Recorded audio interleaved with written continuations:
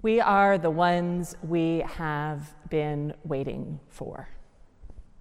Have you all heard those words said before? I did a little research. They were actually written by a poet named June Jordan about 50 years ago, and Alice Walker used them as a book title. Barack Obama quoted them very famously in a speech. We are the ones we have been waiting for. I first heard this said a few years back when I went with some friends to their Unitarian church one Sunday morning, and the choir came in and they were singing it as a rousing chorus. And the congregation, they got up on their feet and joined in, and they were clapping and celebrating. And I looked around and I thought, really? Like, this is it? We're waiting for us? If that's the case, we're in trouble.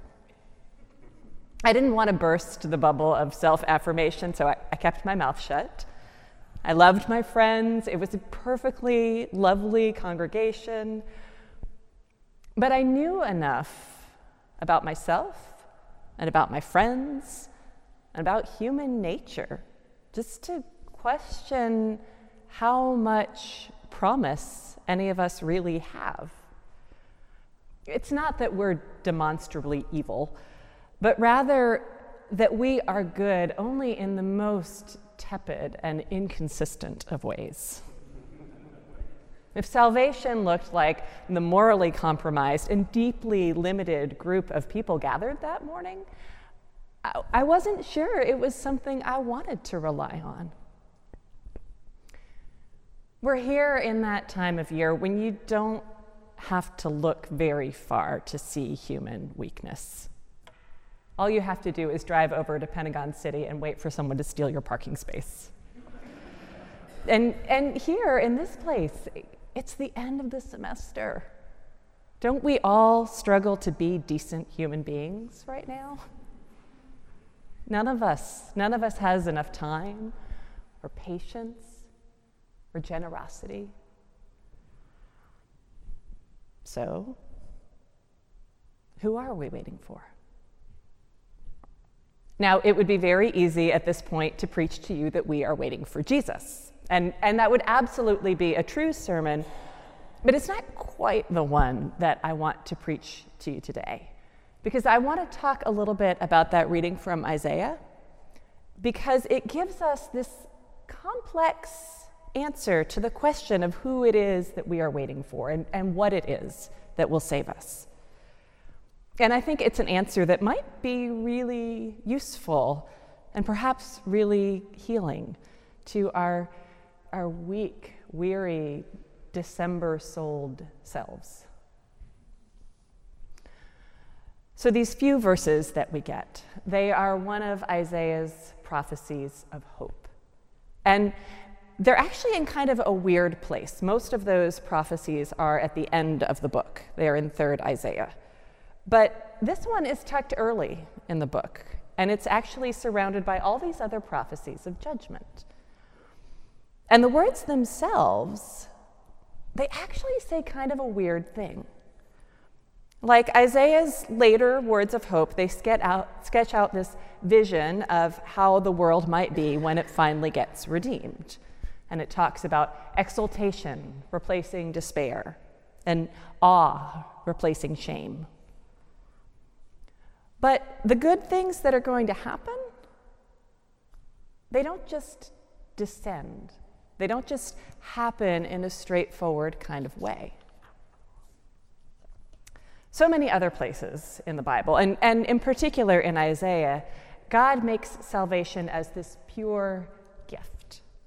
The glory that dawns, the new heavens, the new earth, the blessings without measure and without price and seemingly without effort. But here the vision of a redeemed society, it kind of looks like a DIY project. It's not so much that God makes new things possible, but that God makes it possible for us to make new things possible. If you think about the way the text describes what salvation looks like, what what will disappear? And frankly, it's our bad attitudes. The tyrant in us will go away. The scoffer will go away. The part of us which is alert to evil will go away.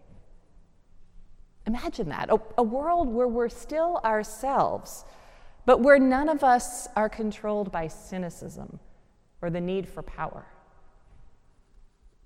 And there seems to be a really special concern here in Isaiah for the legal system and even for bureaucracy, not to trip up the arbiter. The promise here, it's of a world where no one is going to game the system, or more rightly, where no one is going to want to game the system or will need to game the system. And when that stops happening, when we stop messing with justice, then justice can and will prevail. So if those vices that we use to barricade and defend ourselves, if they disappear, what are we left with? And it actually turns out to be some pretty wonderful qualities, the traits on which a whole world can rest. Isaiah describes a people who are sanctified, people who have the capacity to be filled not with skepticism, but with awe. And then there's this great promise. Those who err in spirit will come to understanding, and those who grumble will accept instruction. In other words, we find that in this new world, there are people who don't need to dig their heels in deeper, but people who are open to growth and wonder. To me, that sounds like Isaiah is showing us a better version of ourselves.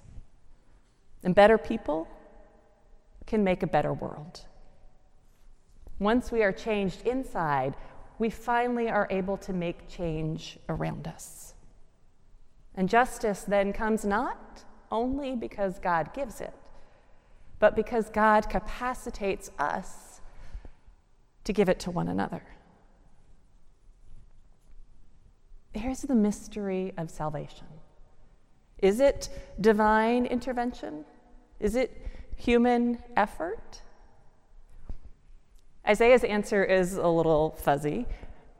Yes, and yes. Yes, God is the author of salvation,